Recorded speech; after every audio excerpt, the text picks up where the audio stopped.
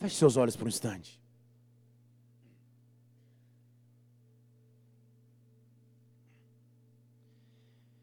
Eu quero que você prepare o teu espírito para receber de Deus nessa noite.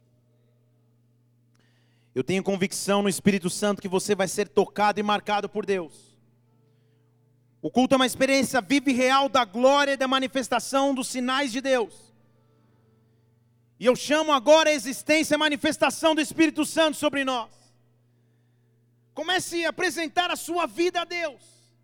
Você sabe como é a sua realidade, quais são as suas circunstâncias, o que aflige o teu coração. Como você está aqui hoje, só você conhece a totalidade do teu ser. E agora eu quero que você entregue tudo nas mãos daquele que é o autor e consumador de nossa fé. Espírito Santo de Deus, nós estamos aqui para adorar o teu nome. Não há bem maior do que a tua glória, não há bem maior do que a tua presença. Nós precisamos da tua manifestação neste local, Senhor. Eu sei que o Senhor dá ordem aos teus anjos nesta hora, e os céus neste lugar são repletos de ti, são repletos da tua presença. Nós já adoramos o teu nome, nós já te engrandecemos neste local, nós já dizemos o quanto amamos a tua glória, o quanto amamos o teu Santo Espírito. E agora eu te peço, meu Deus, manifesta aqui a tua palavra, manifesta aqui a tua instrução, promove cura, promove transformação, promove desafios para a nossa fé, que nesta noite nós possamos beber direto da fonte de água da vida, que é Jesus Cristo, que o teu reino se manifeste aqui, que nós possamos ser marcados de tal forma que saiamos daqui de maneira diferentes, ó Pai, que o teu reino se manifeste neste lugar, que a tua vontade aconteça agora, na terra como no céu. Nós neutralizamos tudo que seria contrário ao teu mover, tudo que seria contrário ao teu agir, e dizemos: vem neste lugar, preside esta reunião. Nós te adoramos e engrandecemos em o nome do Senhor Jesus Cristo, amém e amém. Aplauda o Senhor e adore. Aleluia. Jó 42:2 diz: Senhor, eu sei que nenhum dos teus planos pode ser impedido. Você conhece esse versículo? Ele diz: Senhor, nenhum dos teus planos pode se impedir. Quando o Senhor planeja algo, não há ninguém na terra, no céu ou debaixo da terra que impede os teus planos. Até aí tudo bem. É interessante notar a nossa natureza, como que parece que nós já nascemos com alguns componentes de fábrica. Como todos vocês sabem, eu tenho um filho, um bebê de 1 ano e 5 meses, que é uma gracinha. É um bebê lindo que gosta de brincar com o papai, com a irmã, com a mãe. Mas sem que ninguém o houvesse ensinado, sem que ele tivesse visto um modelo e padrão, no alto dos seus 1 ano e 5 meses, é impressionante ver a sua reação quando ele é contrariado. Quando alguém tira um brinquedo de sua mão, ou quando alguém diz não, ou quando alguém manda sentar durante um tempinho para pensar, é impressionante notar a natureza humana que se desenvolve. Como ele já vem por parte de mãe, de uma raiz italiana, paulista, ele já reage dessa maneira. Ele já grita, já tenta morder, já tenta dar tapinha. Ele fala: onde ele aprendeu essas coisas? Faz parte, aparentemente, da natureza carnal e humana. Reagir diferente ou reagir não tão bem quando nos sentimos frustrados, ou quando aparentemente as coisas não saem como planejamos. A minha pergunta à igreja e a cada um de nós nessa noite é: como você lida com as suas frustrações? Eu quero ter ousadia nessa noite de recontar uma história bíblica muito conhecida.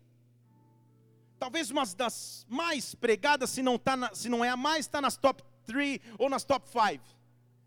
Das mensagens mais pregadas nos púlpitos e na história que você mais conhece da palavra. E antes que você tenha tempo de perguntar a você mesmo: mas então o que eu vou aprender de novo?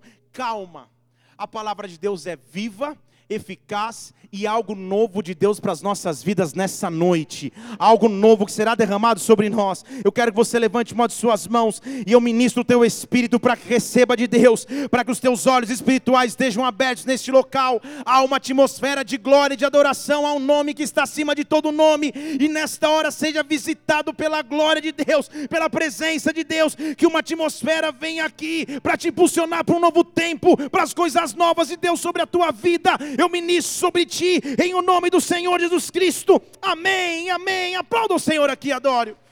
Oh, aleluia.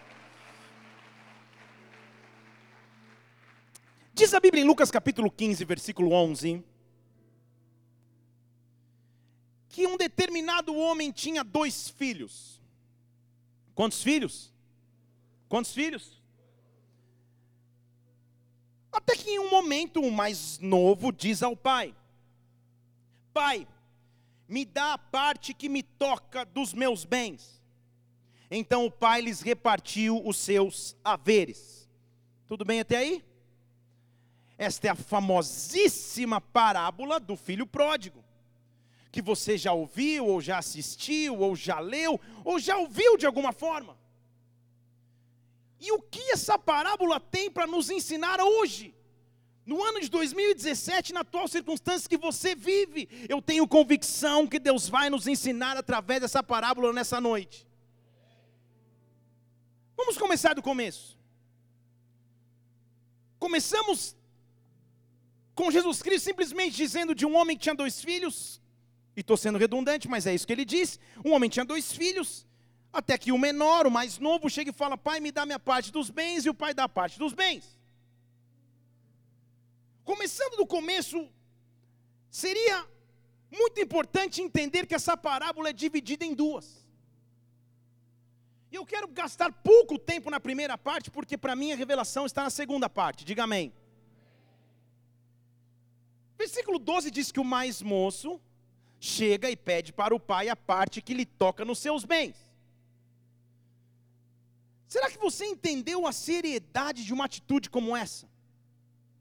Era natural na cultura judaica que no momento da morte do pai, o filho mais novo herdava 1/3 dos bens, e o filho mais velho herdava 2/3 dos bens. Ao filho mais velho sempre dava-se uma porção maior, porque era cultura de honra judaica, e ao filho mais novo uma porção menor, porém uma porção. Só que o importante é que essa distribuição só acontecia na morte do pai. Então a primeira lição que essa parábola nos ensina é que, quando eu escolho desobedecer, eu mostro um enorme desrespeito para com o pai. Porque naquela altura, um menino chegar ao pai e dizer: Pai, eu mereço 1/3, me dê a minha parte, era semelhante a dizer: eu o estou considerando como morto. O meu desejo é que você morresse. Sabe aquelas famílias que tem uma tia de 98 anos, que tem uma enorme herança e ela parece nunca morrer? Era mais ou menos isso. Pai, eu quero que você morra, mas já que você não morreu, eu não quero mais relacionamento contigo, me dê a minha parte. Era desejar ardentemente a morte do pai, era a maior desonra na cultura judaica, ou seja, qualquer cultura, era um grito de independência antes do tempo. A Bíblia não faz especificamente qual frustração ou o que o motivou a desobedecer, mas o fato é que essa é uma tentação que bate nos nossos corações a todos os momentos. A todos os momentos a cultura de independência bate à nossa porta, ao ponto de dizermos: Pai, eu só quero a minha parte e não quero mais nada contigo. Para mim é como se tivesse morrido. E muitas vezes a nossa independência nos afasta do Pai. O mais interessante no comportamento do pai é que o que o filho pede é um absurdo. Ele não havia morrido. O pai simplesmente podia ter deserdado, ou disciplinado, ou ignorado o pedido do filho. Mas de maneira impressionante o que ele faz é conceder ao pedido. É isso que você quer? Então tá bom, eu vou te dar 1/3. Para eu te dar 1/3, eu vou ter que anunciar no Zap Imóveis, eu vou ter que colocar no OLX, vou ter que vender tudo que a gente tem. Talvez eu tenha que vender às pressas e tomar prejuízo, mas se você quer um terço, você vai levar um terço. Jesus Cristo estava nos ensinando que, no início da nossa cultura de independência em Deus, ou a Deus, Ele não faz tanta força para impedir. Ele disse: se você quer se afastar, se afaste. O que eu posso fazer?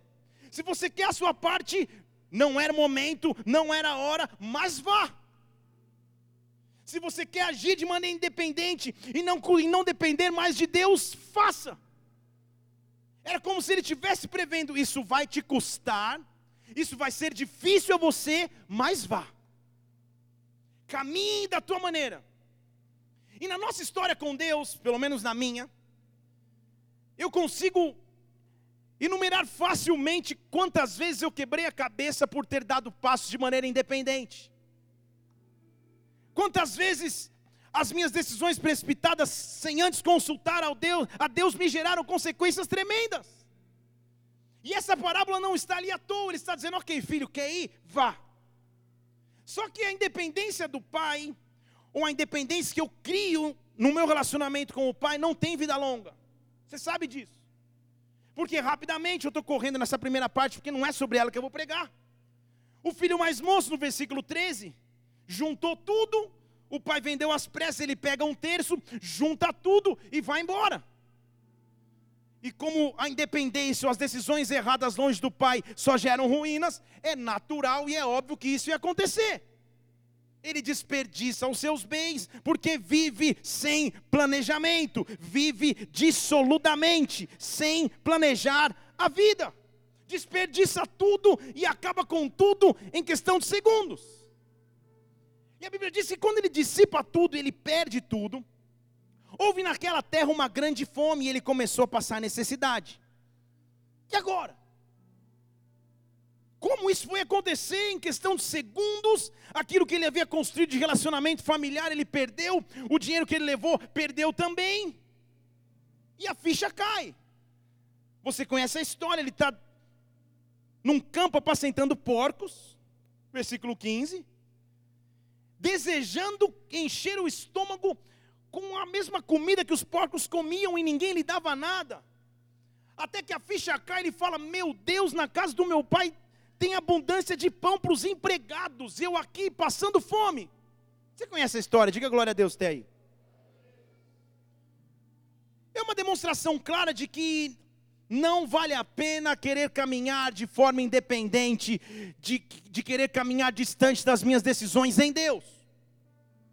Qual a frustração nos faz afastar-nos de Deus? Qual frustração nos faz pedir a minha parte antes do tempo? Qual frustração me faz agir da minha maneira porque eu esperei demais? É isso que essa primeira parte está tentando me fazer refletir. Então o filho sai, pede sua parte, gasta tudo, quase come comida de porco e volta. Até aí você conhece a história. Ele toma a decisão de voltar, se levanta para ir com o pai, e já tinha até o discurso preparado, versículo 18. Ele diz: pai, eu pequei contra o céu, pequei diante de ti, já não posso nem ser mais filho, por favor, pai, me trata como um dos seus empregados. Você conhece a história? Ele volta arrependido, com um discurso nos lábios dizendo: Senhor, eu vou voltar, mas antes que meu pai fale qualquer coisa, eu só vou pedir perdão, e que pelo menos eu seja empregado do meu pai. Ele tinha um plano de ação para a sua volta, mas o pai sempre nos surpreende. Deixa eu falar de novo: o pai sempre nos surpreende. O pai sempre nos surpreende, porque ele estava lidando com um pai, com um verdadeiro pai, com um verdadeiro pai. Um pai que tinha sido desonrado, um pai que tinha sido desprezado, um pai que tinha sido humilhado, um pai que tinha passado por prejuízos, mas quando vê o seu filho, versículo 20, ainda longe, ele se levanta, enche compaixão e se lança ao pescoço do filho para beijá-lo. Como é bom e como é bonito esse reencontro. Um filho que fez tudo, somente tudo para desonrar, agora é recebido novamente em amor, em abraço, em beijo. Ele tenta mencionar o que passou, falando: pai, eu pequei contra ti, eu já não posso ser chamado de filho. E o pai nem responde à indagação. O pai só fala: prepara depressa a melhor roupa, coloca um anel no dedo, coloca sandálias nos pés e traz um bezerro cevado. Roupa significa identidade, anel nos pés, anel na mão significa autoridade, e sandália nos pés significa nova caminhada. Quando eu volto para o pai, ele me dá uma nova identidade, uma nova autoridade, uma nova caminhada, e ele diz: pega o bezerro cevado. Bezerro cevado era a melhor carne, sem papelão, sem nada, era a melhor carne. Aquela que foi guardada, que se fala: essa é para a melhor festa. Então não faz sentido a história. A olhos naturais e humanos a história não faz sentido. Como que um filho faz o que fez? Como que um filho vai embora e ao voltar recebe festa? Fale comigo: verdadeiro pai. Verdadeiro pai. Traz um bezerro, versículo 23, mate o bezerro para que nós comamos, nos alegremos, porque o meu filho estava morto e reviveu, tinha se perdido e foi achado, e começaram a se alegrar. Quando o pai percebe que eu dependo dele, o que ele faz é festa. Quando o pai percebe que eu dependo de sua atuação, que eu dependo da fé que tenho nele, o que ele faz é festa. Então o primeiro desafio que essa parábola me traz é: dependa de Deus. Dependa do Senhor em tudo. Dependa do Senhor nas tuas decisões, atitudes, comportamentos. Dependa dele. Agora, se hoje, que dia é hoje? 23 de abril de 2017, às 8h15 da noite, você está numa igreja, dificilmente você é o filho pródigo. Tudo bem aí comigo? Dificilmente. Você é alguém que está vivendo dissolutamente. Se é, você já entendeu metade da história. Agora, por que essa história foi registrada na Bíblia então? Eu vou voltar a fazer a pergunta que eu fiz no início. Como que você lida com frustrações? Como que nós lidamos quando as coisas não saem do jeito que pretensamente planejamos, ou que pensamos que aconteceria? Você já tem o cenário completo, ou quase completo. Um filho que sai de casa, pede herança, perde a herança, volta para casa, e uma festa é dada para esse filho, porque ele simplesmente voltou. Diga glória a Deus e aplauda o Senhor.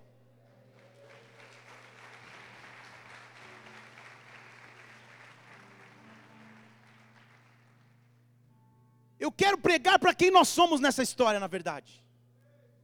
Eu quero pregar para quem nós na verdade somos, ou quem na verdade nos influencia na nossa história de vida nesta parábola. E aí sim eu começo a pregar daqui para frente, porque tudo que eu falei até agora você já leu, ouviu ou assistiu. Só que a Bíblia diz que o pai tinha quantos filhos? Quantos filhos?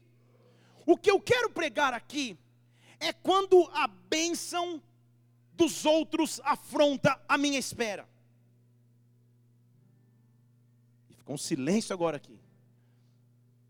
Quando ao ver os outros ser abençoado, a minha espera de alguma forma é afrontada. Quando ao ver os outros realizados e testemunhando, de alguma forma a minha espera parece mais difícil. Porque um filho sai de casa e volta e a festa está acontecendo. Mas diz a Bíblia no versículo 25 de Lucas 15, agora sim eu quero que você abra mesmo.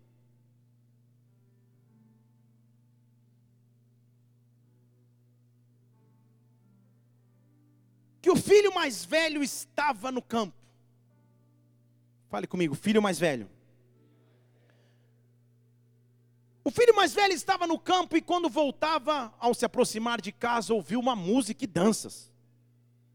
Aquela casa não tinha essa rotina. Porque na verdade a rotina era de um filho mais novo que desonrou a casa e foi embora. Então não devia ser uma rotina de festa. Não devia, e devia estar muito longe de ser uma rotina de danças. Mas de repente o filho mais velho, ao voltar do campo, sei lá por fazer o quê, provavelmente por trabalhar, ele escuta uma música e vê o pessoal dançando e fala: o que aconteceu? Ele chama um dos escravos, versículo 26, e fala: o que aconteceu? O que é isso? E o escravo com alegria fala: o teu irmão chegou, teu pai matou um bezerro cevado e o recebeu são e salvo. Diga glória a Deus. Só que alguma coisa deu errado no plano aí. Porque diz a Bíblia que o irmão mais velho se indignou. Como que nós lidamos com as frustrações? Deixa eu falar aqui para esse lado. O irmão mais velho ficou indignado. Ele ficou indignado de tal forma que a Bíblia diz que ele não queria entrar na festa.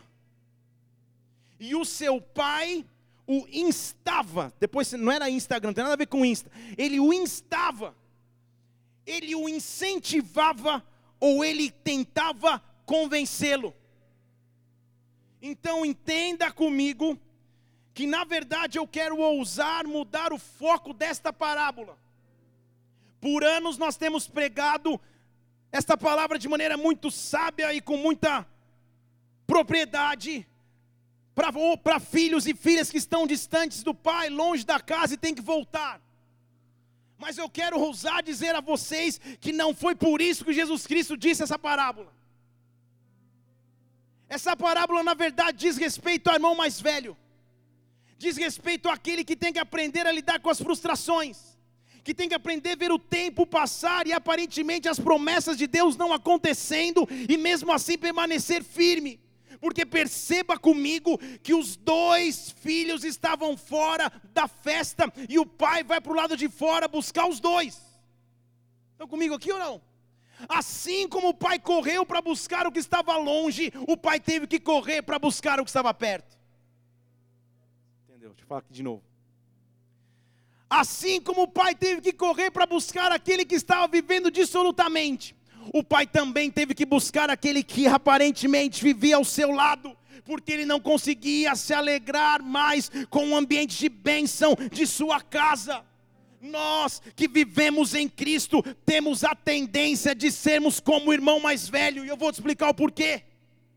Filhos mais velhos acham que podem exigir do pai, porque ele vira para o seu pai e fala assim: não pai, eu ando com Deus, eu cumpro as minhas escalas, eu fujo do pecado, eu dou dízimo, eu dou oferta, eu até gosto do pastor, até curto ele no Instagram, eu faço tudo o que me pedem, e por que a festa foi para o outro?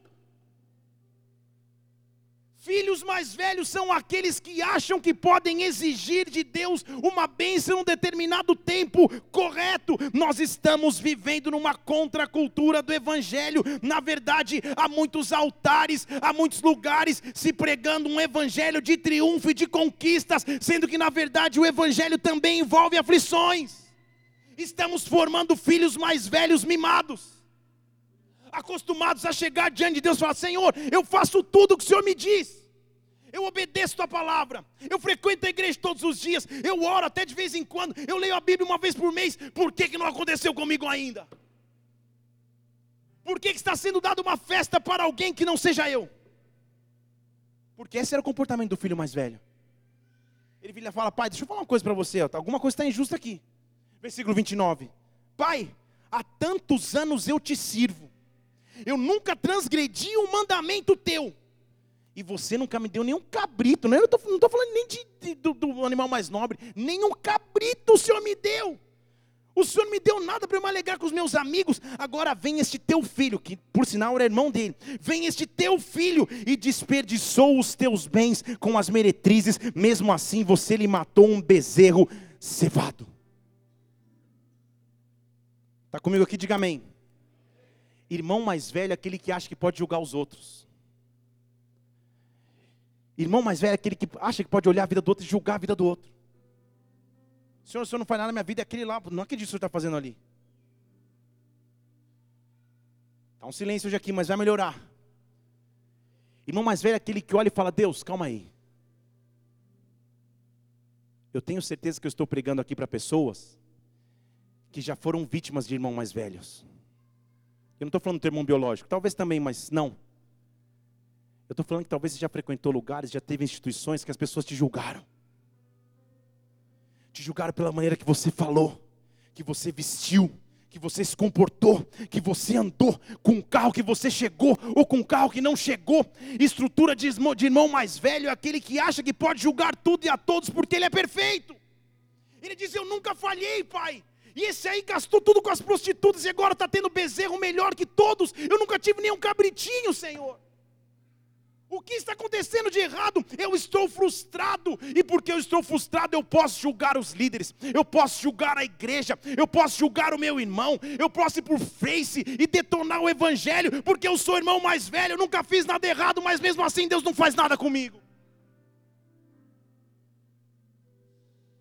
Essa parábola não é para o irmão mais novo. Estão comigo aqui ou não? Essa parábola é para nós, irmão mais velho. Essa parábola é para você e eu que conhecemos o caminho, a verdade e a vida. Mas como nós lidamos com as frustrações? Porque a cultura do irmão mais velho é porque eu fiz e porque eu obedeço, eu mereço.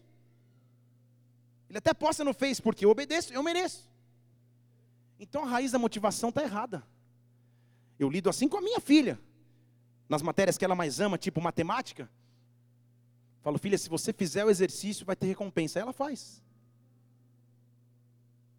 Mas será que esse é o verdadeiro amor que o pai espera dos seus filhos? Ou será que esse não é um comportamento de irmão mais velho? Mimado, esperando receber de Deus simplesmente porque faz. Senhor, porque eu faço e porque eu sempre fiz, é impossível o Senhor não me abençoar. Eu decido, me abençoa. Porque eu fiz, eu devo receber. Esse é o tempo que Deus está quebrando essa estrutura. Deus está quebrando essa estrutura, porque há uma estrutura religiosa de irmãos mais velhos, de estruturas religiosas que estão ferindo o corpo de Deus, e eu escuto um clamor de Kabarabaste, que vem do trono do Pai, de um Pai que sempre tratou seus filhos com amor, Shirabarete Kababaste, Resti Kababastos, porque há uma oportunidade aberta, e Deus vai começar a curar os filhos que estavam distantes por feridas, por feridas. Por feridas, só você sabe na tua história ministerial quanto você já se feriu, porque um irmão mais velho apontou o dedo no teu nariz e julgou tua vida. Só você sabe. O quão duro é ser julgado por alguém ou até amaldiçoado por alguém que supostamente deveria te liderar e te amar. Mas Deus está levantando um tempo de cura. Agora presta atenção comigo aqui. O que aconteceu com o irmão mais novo eu sei. Ele se levantou, fez só besteira e só burrada, gastou todo o dinheiro, voltou desesperado, sem dinheiro, mas o fim dele foi entrar aonde? A resposta é festa. O fim dele foi entrar ótimo. Agora sabe o que mais trouxe surpresa quando eu li novamente essa parábola? Que o fim do filho mais velho é incerto. Jesus Cristo não diz o fim dele. Vou te provar. Porque ele está lá discutindo com o pai. Pai, eu sempre fiz tudo, eu sempre fui o melhor filho, eu sempre obedeci, eu devia receber primeiro. Aí o pai fala, filho, você não está entendendo, né? Tudo que é meu é teu. Que besteira é essa que você está falando? Tudo que é meu é teu. Tudo que eu tenho, você tem. Era justo quem se alegrasse. Porque o seu irmão estava morto e reviveu. Tinha se perdido e foi achado. Acabou. A parábola acaba aí. A Bíblia não fala se o filho mais velho entrou ou não entrou na festa. Estão comigo aqui ou não? A Bíblia não fala se ele perdeu ou não perdeu a melhor porção. Porque na verdade essa parábola é para filhos mais velhos, não para mais novos. Na verdade essa parábola é para os dias que nós estamos vivendo. Será que nós vamos andar com atitude de julgamento, ou ser ferido pela religiosidade, ou ser ferido pelo cetro de justiça que parece que tiraram da mão de Deus e colocaram sobre os homens? Ou será que nós vamos entrar na festa e nos alegrar por aquilo que Deus tem feito? Deus está chamando uma geração de filhos mais velhos que se alegram e não julgam, filhos mais velhos que celebram e não exigem nada de Deus, porque já estão no calor de sua presença. Entenda comigo algo. O filho mais velho tinha uma obrigação. Deixa eu falar de novo. O filho mais velho tinha uma obrigação. E é para isso que Jesus Cristo estava pregando. Só é possível entender essa parábola se você ler o capítulo inteiro. O capítulo 15 de Lucas, a Bíblia está dizendo assim, olha, põe lá versículo 1, por favor. Estava lá Jesus pregando, e tinha dois públicos ouvindo a sua pregação. Tinha ali publicanos e pecadores. Fale comigo, primeiro público. Fale, primeiro público. Fale, filho mais novo. Tinha os publicanos e pecadores prontos para ouvir. Prontos para ouvir. Então Jesus Cristo estava pregando primeiro para os pecadores e publicanos que estavam ali simplesmente para ouvir. Eles não tinham outra opção, tamanho o seu desespero. Mas também ele estava pregando para fariseus, continua lá, fariseus e escribas que ao invés de ouvir, murmuravam. Fale comigo, filho mais velho. Está entendendo aqui comigo? E então, dizendo, ai, quem que é esse que recebe pecadores e come com eles? Quem é esse que faz festa para os filhos mais novos que são pecadores? Quem é esse que acha que pode festejar com os pecadores? Então, Jesus Cristo ao ouvir isso, versículo 3, lhes propôs uma parábola. Lhes propôs para quem? Para todos que ouviam. Estão comigo aqui ou não? Então estavam escutando os publicanos, os pecadores, mas os fariseus e os escribas.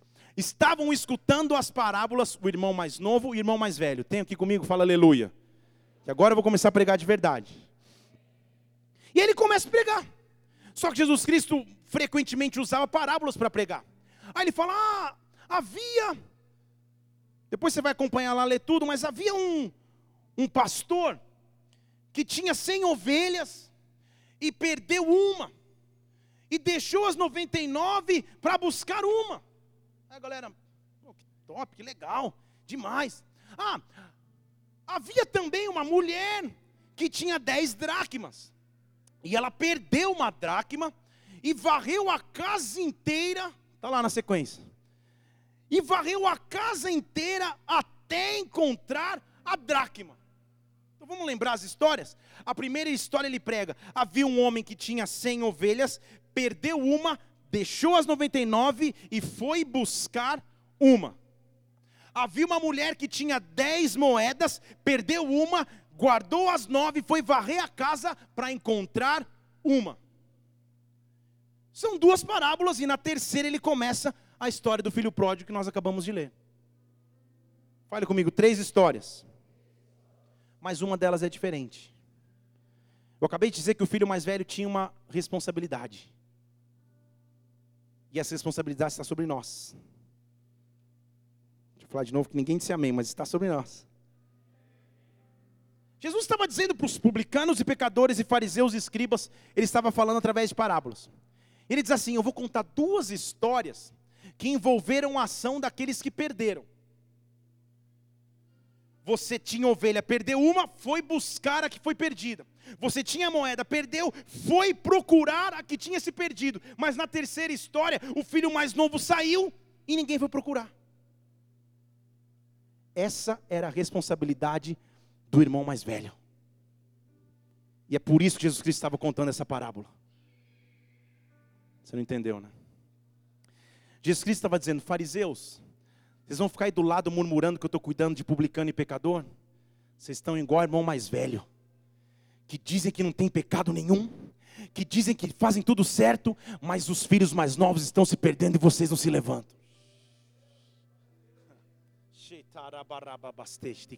Sabe por que acontece? Quando o filho mais velho fica preso na religiosidade, quando o filho mais velho se fere tanto dentro da estrutura de igreja e ministério, sabe o que acontece com o filho mais velho? Assume o padrão do filho mais novo e sai para a vida independente. E começa a viver dissolutamente como o filho mais novo vivia. E diz, já que eu servi a igreja há tantos anos e nada aconteceu, vou virar filho mais novo. Já que eu busquei a Deus a minha vida inteira e nada aconteceu até agora, vou virar filho mais novo. Vou viver como ele viveu, porque assim é melhor que eu viva. Sendo que na verdade Deus estava dando a melhor porção para o filho mais velho. Deus está dando a melhor porção para a igreja. Deus estava dizendo: filho mais velho, não é possível que você tenha 2/3, você tem a maior parte da herança, você tem responsabilidade sobre a sua família, o teu irmão foi embora e você não foi buscar. Quais são as pessoas que Deus está trazendo na tua mente agora? Deus está derramando sobre nós nesses dias, presta atenção, uma unção sobrenatural, e nós vamos começar a buscar os filhos que estão fora. Nós vamos começar a buscar os filhos que estão fora. Nós vamos começar a buscar os filhos que estão fora. Filhos mais velhos, filhos mais novos, homens e mulheres de Deus que estão distantes. Pai, eu quero me apresentar diante de Ti agora, Senhor. Pai, se eu tenho me comportado como um filho mais novo, que quer viver de maneira independente, me perdoa, eu volto a Ti. Mas, Senhor, se eu tenho me comportado mal perante as frustrações, se as frustrações estão me afastando de Deus, eu quero me eu quero me consertar diante do Pai. Mas, Senhor, se em algum momento eu fui ferido por julgamentos, se em algum momento eu julguei alguém, eu quero me corrigir diante de Deus, porque uma grande colheita está começando, e eu quero ser o filho que vai buscar os irmãos que estão se perdendo, Deus. Perceba que ele estava pregando para os fariseus. Ele estava dizendo: fariseus, vocês estão preocupados com a festa, e vocês estão perdendo o principal papel e o principal benefício. Vocês têm responsabilidade de buscar. Vocês têm responsabilidade de buscar. Feche seus olhos só por um instante aqui nesse lugar. Só por um instante.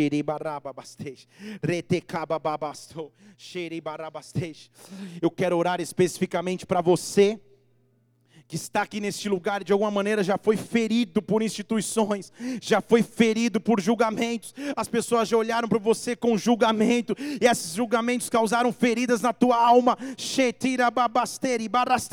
Deus está curando os seus filhos, Deus está apresentando cura aos seus filhos. Essas feridas não te afastarão da casa do Pai, essas feridas não roubarão o propósito que Deus tem para a sua vida.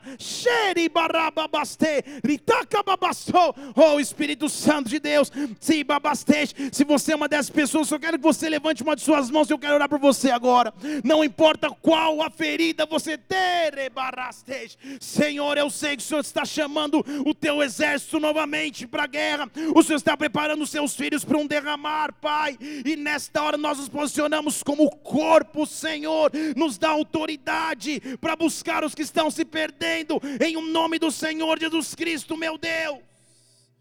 Porque presta atenção comigo, o filho mais novo, quando sai, rapidamente ele percebe a besteira e volta correndo.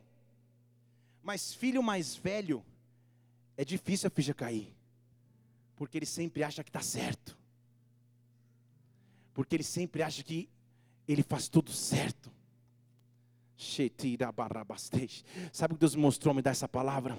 Que Deus está nos dando uma autoridade, igreja, para buscarmos os filhos mais velhos que estão se perdendo. Deixa eu falar de novo. Para pessoas que estão se perdendo na estrutura de religiosidade, para pessoas que foram feridas pelo corpo, para pessoas que foram feridas pelo líder.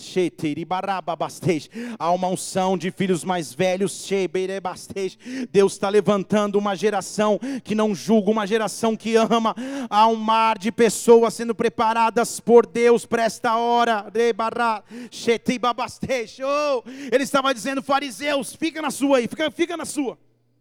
Eu quero mostrar quem vocês são. Vocês estão preocupados com o filho mais velho, que está lá gastando dinheiro com a meretriz, ele vai voltar. Eu estou preocupado com o filho que está perto de casa, mas na verdade está longe. Eu estou preocupado com o filho que só fica achando que fez tudo certo, mas na verdade devia estar buscando os filhos mais novos. Estão comigo aqui? Mas na verdade essa parábola, como todas de Jesus Cristo, foi um tapa com luva de pelica no rosto, para ser gentil, dos fariseus. Sabe o que ele estava dizendo? Olha, eu sei que nos relacionamentos humanos entre irmãos, muitas coisas não deram certo. Caim matou Abel, Jacó traiu Esaú, os irmãos de José o venderam para o Egito. Eu sei que só deu confusão. Mas eu vim para cumprir uma missão. Em Mateus 6:9, eu vim dar a vocês uma autoridade. E quando vocês orarem, orem assim: Pai nosso que estás nos céus, santificado seja o teu nome. Deixa eu ler de novo, talvez a gente não tenha entendido. Como que Jesus deixou que a gente chamasse a Deus? Como que ele deixou que a gente chamasse a Deus? E o Pai é o quê? Se o Pai é nosso, ele está se incluindo aonde? Você não entendeu, né? Ele está dizendo, se ele é meu Pai, mas também é o teu, eu sou o teu. E se ele é meu irmão, ele é meu irmão mais.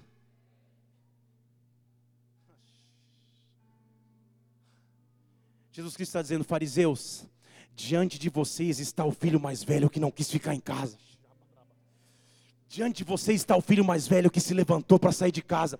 Enquanto vocês estão em casa julgando o irmão que saiu, eu saí da casa do meu pai, para buscar aquele que estava se perdendo. Eu sou o verdadeiro irmão mais velho. Eu sou a correção do irmão mais velho. Eu sou a verdadeira unção de irmão mais velho. Aquele que crê em Jesus Cristo recebe dele esta unção de sair da casa do Pai, de sair das quatro paredes da igreja. E aonde houver oportunidade de redenção, de salvação, de transformação, de cura, ele será usado e usada por Deus. Levante uma de suas mãos aqui. O verdadeiro irmão mais velho, o que me deu autoridade de chamar Deus de Pai, Jesus Cristo, vai começar a comissionar a minha vida e a minha história. E nós viveremos um tempo de colheita sobrenatural, sobrenatural, sobrenatural, em nome do Senhor Jesus Cristo. Dê um brado de vitória, aplauda o Senhor aqui e adore.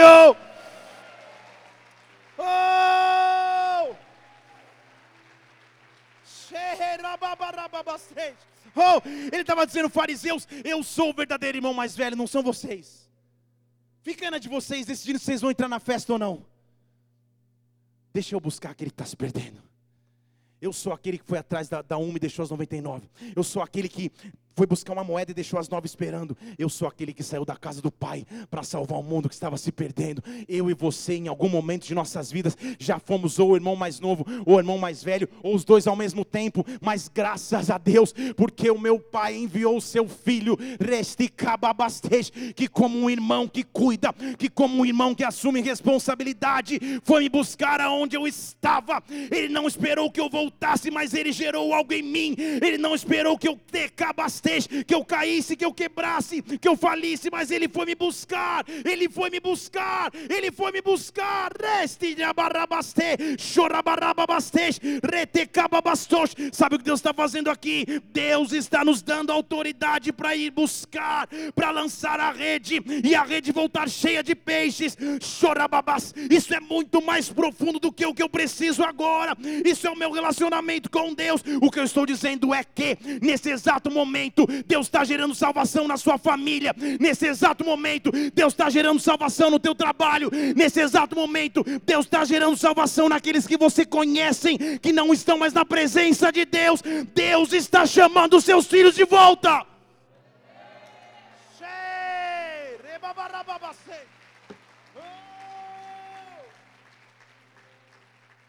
E talvez você está falando assim, mas pastor, não é família, está tudo bem, não tem ninguém longe não.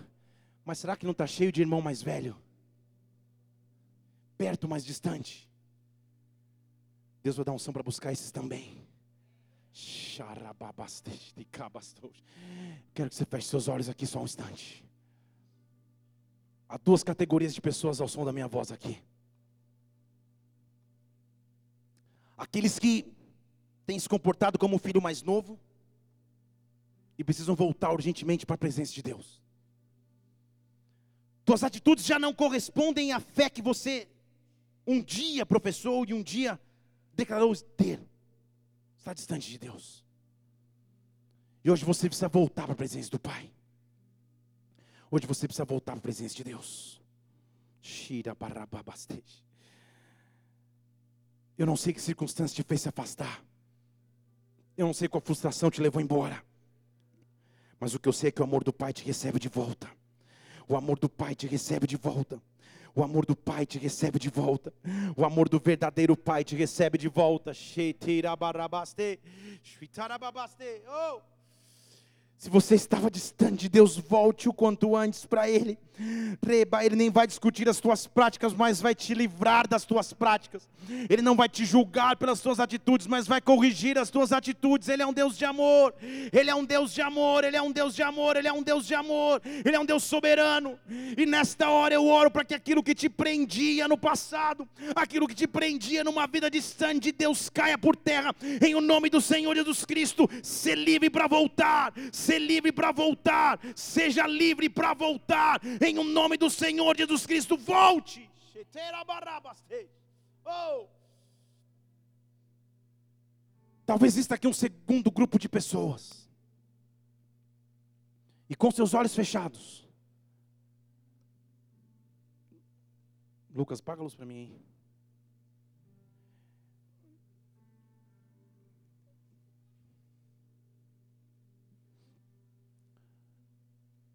Eu quero falar especificamente com você.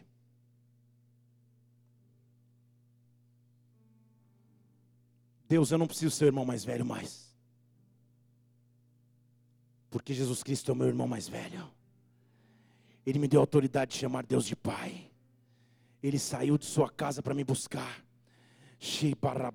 Me fez participante da sua vitória e conquista.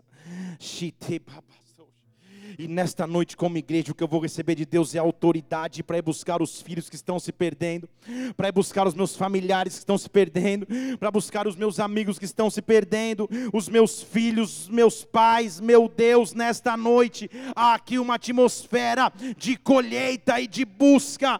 Deus está dando autoridade para buscar os filhos que estavam longe, como um pai que cuida dos seus, mas como um irmão mais velho que se levanta pela família, não para julgar, mas para curar, mas para buscar. Senhor, eu vou ver a minha família salva, eu vou ver os meus filhos salvos. Eu vou lembrar na minha história de vida, Pai. Talvez eu tenha crescido no Evangelho e quantos dos meus amigos estão distantes de Ti. Nessa noite eu apresento essas vidas ao Pai, porque eu sei que coisas grandes vão acontecer, meu Deus. Oh, eu quero te louvar pelo teu sacrifício, eu quero te louvar pela tua entrega, eu quero te louvar pela tua mão sobre a minha vida, que me conduziu em vitória até aqui. Mas Senhor, me usa para fazer a tua obra, me usa para fazer a tua obra, me usa para grandes coisas, meu Deus. Tu és o alfa, tu és o ômega, tu és o princípio, tu és o fim de todas as coisas. A palavra final vem de Deus, e eu apresento essas vidas a Ti agora, Pai. Agora, Deus. Nós vamos simplesmente começar a adorar a Deus aqui. Senhor, eu sei que o Senhor já apresentou bálsamo de cura, meu Deus. Quantos filhos mais velhos me julgaram, quantas instituições me feriram. Eu quero ser livre dessa ferida, Senhor. O que eu quero é cuidar para que o Teu reino avance na terra. O que eu quero é pregar o Teu evangelho a tempo e a fora de tempo. O que eu quero é saber, Senhor, que as minhas frustrações não me paralisam, que eu sei que o controle da minha vida está nas Tuas mãos, Pai. Vamos começar a adorar o alfa e ômega, o que é princípio e fim. E o que eu quero te pedir aqui, eu quero que em fé você comece a lembrar de nomes que você vai profetizar salvação, ou que você vai profetizar reconciliação em Deus. Quais são os teus familiares que você vai apresentar agora, teus amigos que você vai apresentar agora.